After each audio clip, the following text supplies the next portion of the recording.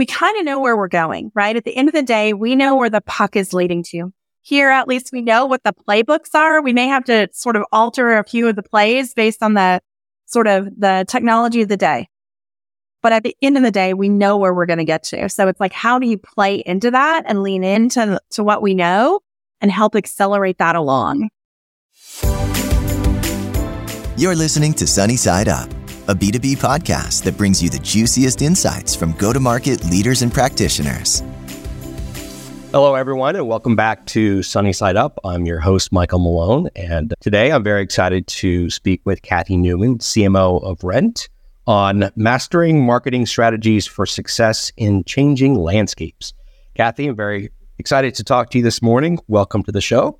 Thanks. Excited to be here. Awesome. So we've got a number of topics that I think our audience will be very interested in that we're going to go through this morning. I think maybe just to give our audience some context around you've got a very extensive background in retail marketing. Maybe you can share with us some insights about how your experience in this field have shaped your current role as CMO at Rent. Yeah, absolutely. I think when I look back across my career and think about how I ended up where I am, it was not maybe the most traditional journey, but I really had a passion for understanding consumers, understanding consumer motivations, and marrying that with technology and technology trends and how to solve problems. And so as I navigated my retail career across a handful of different brands and understanding the unique needs of those consumer sets, it just sort of built upon itself. And then transitioning out of retail with my most recent role and my, quite frankly, only role outside of retail in far more years than I would want to admit, it's been able to apply those same principles of understanding the situation, understanding the consumer motivations, identifying that friction, and putting solves in place to address them. I've really been lucky to anchor my career around that consumer understanding, and it is transferable really to any role in my mind. No, that's awesome. So you're looking at the consumer really from a consumer lens and their interest and their perspective. So what are some of the considerations to keep in mind when you're applying these principles in different or new industry contexts? I think one of the challenges with being in retail is everybody's experienced retail, right? It's the one industry I think everybody's experienced, right? There's a handful of them. And it's really important to get outside of the me search, what I call it, right? I can't think about it from my perspective because I'm not necessarily always been my target consumer. A lot of times I was, but it was really important to think about it in the lens of my true consumer. And to be able to do that, you have to know who your consumer is. And that takes research and understanding. A lot of it can be gleaned from the data that you already have. Some of it you got to get out there and talk to the consumer and ask them the questions you think you already know the answers to. Because most of the time, those are the ones that you sort of overlaid your own perceptions on, and you're solving for your own problems and not the consumer's problems. And when I think about the transition to Rent, which we're a two-sided marketplace, I've got a B2C side, my marketing team, and I've got a B2B. And we've got two consumers in essence that we're trying to solve for. And sometimes those are very similar in what they need, and sometimes they're different. And we've got to balance those two out, but really keeping that true consumer in mind rather than what my marketing leader might think or what we might feel we would do. It's really about the consumer, not us. Yeah, that's interesting. I mean, that's a very interesting dynamic because and then we think about your customer, the B2C and the B2B realm are very different and very unique. But when I talk to many marketing leaders, they've talked about there's been a really significant shift in understanding their customer sort of pre-COVID, post-COVID, and how a lot of the interactions have gotten much more digital. So putting you on the spot here, but just interested in your perspective, have you seen much of a difference? Is it more challenging or is it just different in terms of both understanding the consumer and the customer and how you interact with them sort of pre-COVID and post-COVID? I think probably when I think about the COVID impact on digital and really mobile first is it's an acceleration. If you look at certain industries that may have been more leaders in this space, they were already there. I think what COVID did is accelerate everybody else catching up, right? At the time of COVID, I was working at Chewy, the pet people, right? The online pet store. And Thank you. We saw lots of customers join us during that time because they couldn't go to the grocery store to get their pets food. Everybody was adopting a coworker at home for their home office, right? And so there was a need to still get all this stuff without going to a physical being. And that accelerated some of that adoption, right? It accelerated people figuring out how not only could they get an Uber really quickly via an app, but they could do all sorts of things, grocery deliver, food deliveries, all sorts of things accelerated. And it's really heightened the awareness of the expectation of a consumer of I should be able to do everything from the palm of my hand via my phone. And so if you're not thinking about how you can deliver an experience in that fashion, you really missed the boat in terms of sort of what's accelerated in the last 3 years and what's still to come in the next 3. Yeah, no, absolutely, Kathy. I couldn't agree more. So we're going to transition a little bit. I know you've been, I think, very successful, it sounds, in not only your core tenants, but in terms of building teams around you and hiring good people. And I know you have a very interesting philosophy. I think you used the words where you focus on hiring for attitude and aptitude, which I love. And I recall you mentioned you look for people with maybe a natural curiosity. So maybe if you could talk a little bit about things that you look for when you're evaluating candidates and the type of people that you want to surround yourself with based on these criteria. Absolutely. I think it's one of those things you learn over time, right? There's expertise definitely needed in certain roles, but when you look back at how marketing has changed over the last 5-10 years, you can only guess what's going to change in the next 5 or 10 years, right? And so if you're hiring every single one of your roles to be the subject matter expert of the technology of today, that doesn't necessarily have that aptitude for change or that curiosity about what's around the corner, you're going to find yourself flat-footed. So I've always tried to balance my hires and looking for people that have that passion and that natural curiosity and that sort of inability maybe to shut off the thinking about how all of this plays together, right? And I'm not saying I want somebody that works 24/7, but their mind is always thinking like a marketer, right? And they can see something in a completely different industry and be able to pull it back and distill the things that are relevant for the job they're working on today and have that curiosity of putting those puzzle pieces together and not being afraid to try something new. I love that perspective. And I heard you use the phrase at one point, and I think it's applicable here, progress over precision, right? And which I think is a little bit having that natural curiosity. You said not being afraid to fail and try new things, right? Absolutely. Absolutely. I say it all the time. Luckily, we're not curing cancer. We're not putting a man on the moon. We're depending on where I worked at the time. We're selling baby clothes. We're selling dog food. At this point, we're trying to help people find apartments and places to live. So all very important, but nothing is going to go wrong if we take a misstep. And the only way you're going to grow is if you stretch. You can't stretch standing still. So I applaud people on my team that try new things. And we celebrate the failures by learning what we can out of those interactions and quickly course correcting. But if you're not moving, you're not growing in today's environment for sure.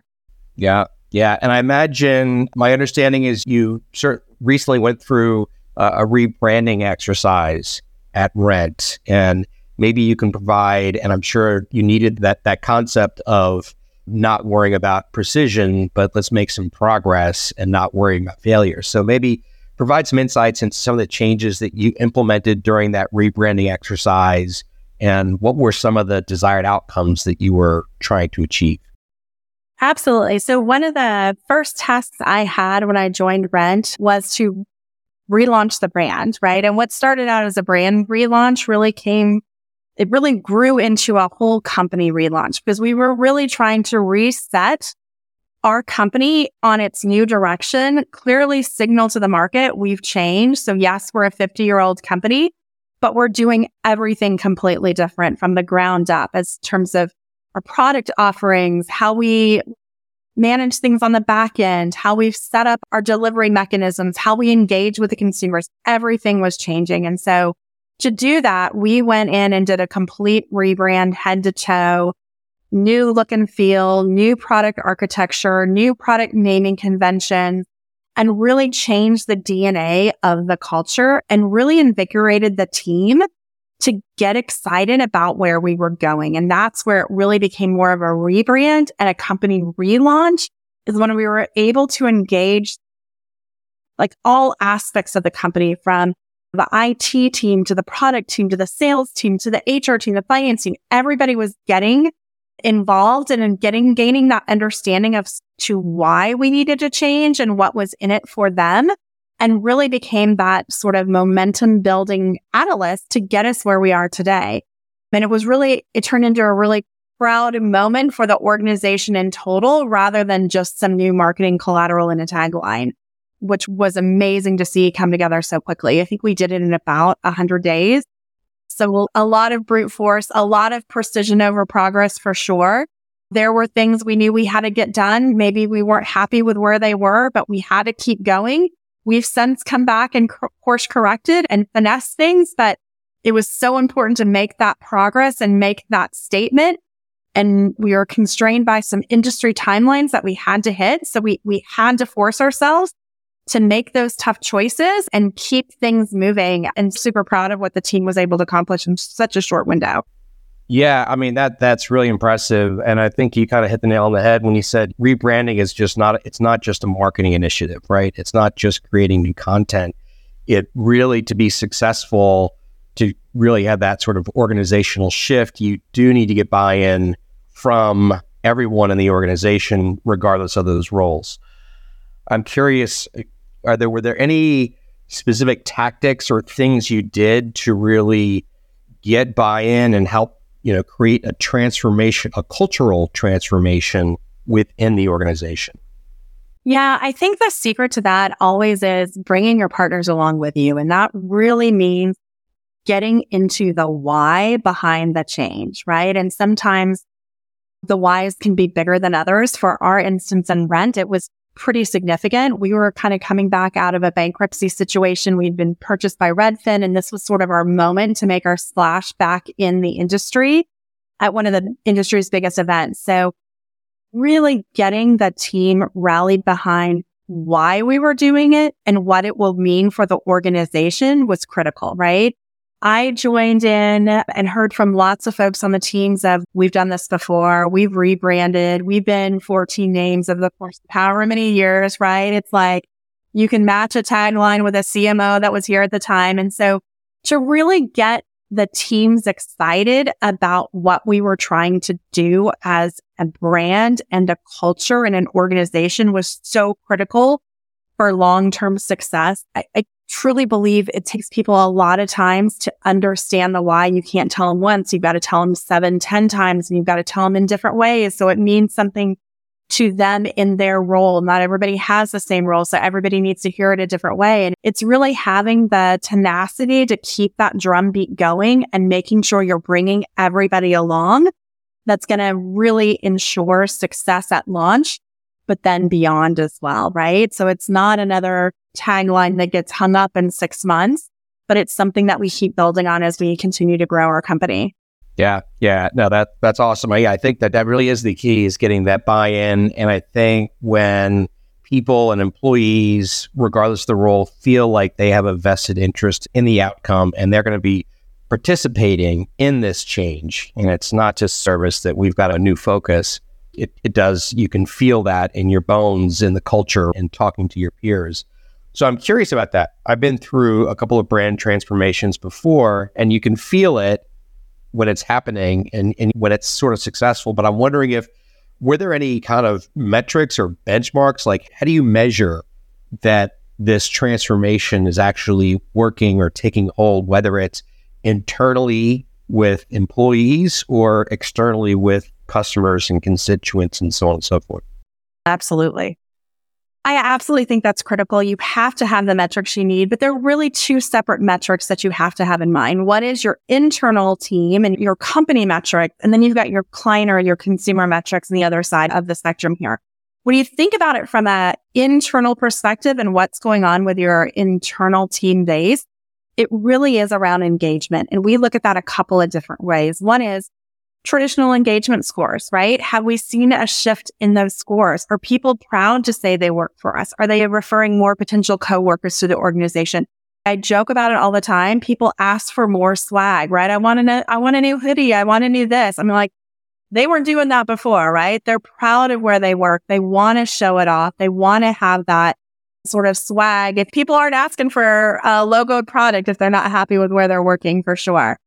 On the other side of the spectrum, from a client standpoint and a consumer standpoint, we've got traditional metrics, traffic, conversion, et cetera, engagement on the site, but also just the feedback from clients, right? We've got more inbound sales requests coming in, leads coming in than we have in years, right? That's a testament to the team and testament to the marketing that's out there and a testament to the disruption we've been able to do and sort of accelerate getting our name back out in front of clients again. It's really impressive to see in really a short window.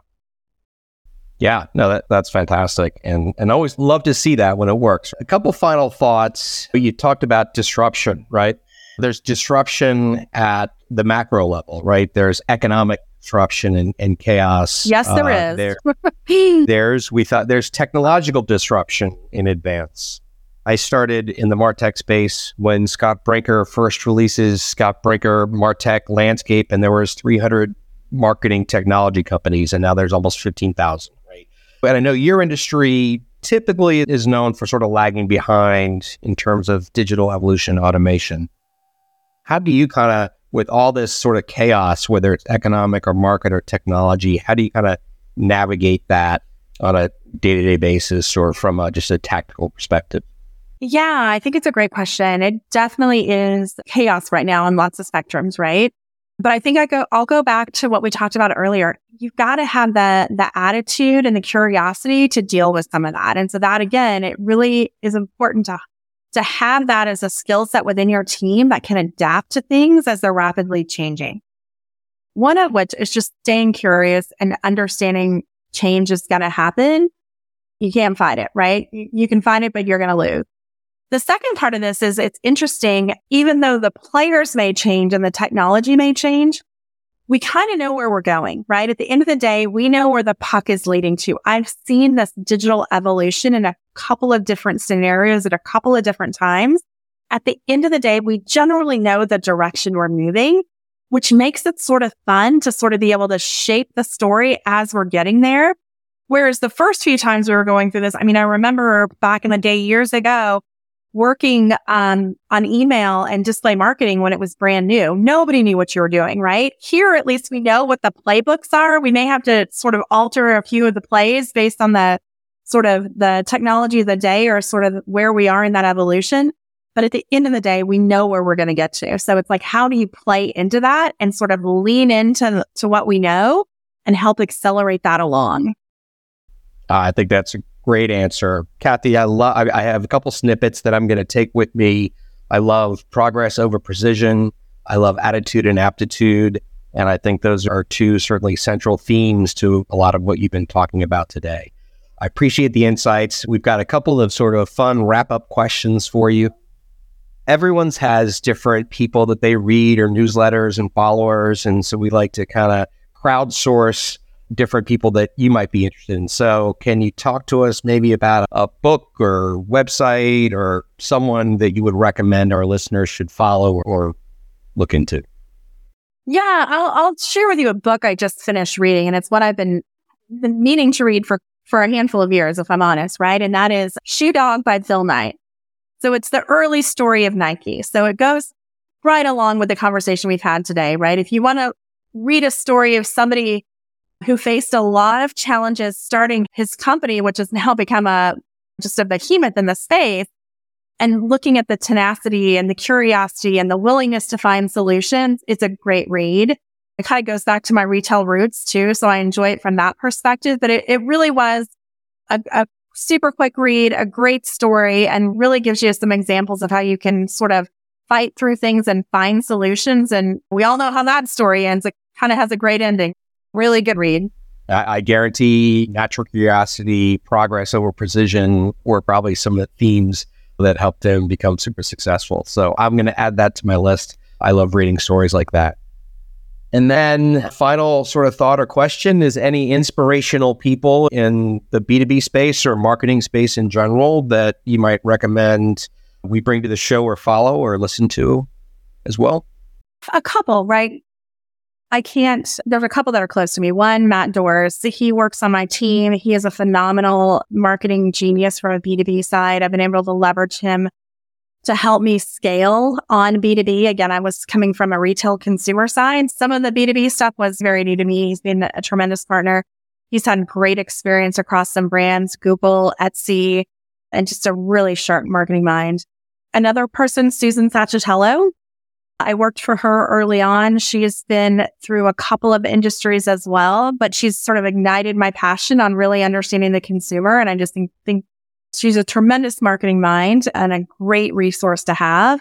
And I think anybody would really enjoy a chance to get to know her a little bit better as well. Awesome. So Matt Doors and Susan Sacchitello. Kathy, thank you so much for your time and your insights and perspectives. If some of our listeners would like to reach out and connect with you, what would be the best method to do so? Probably LinkedIn. Kathy Newman, KathyNeuman. And I'm happy to connect and share some stories. Wonderful. Thank you so much, Kathy. I appreciate it. Thanks. Have a good one.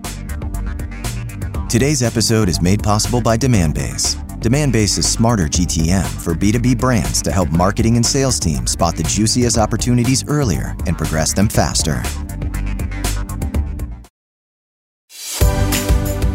Thanks so much for tuning in to this episode of Sunny Side Up. If you liked what you heard, please rate and review us and subscribe to our show on iTunes, Spotify, or wherever you consume podcasts. You can also find us on YouTube and Demandbase TV.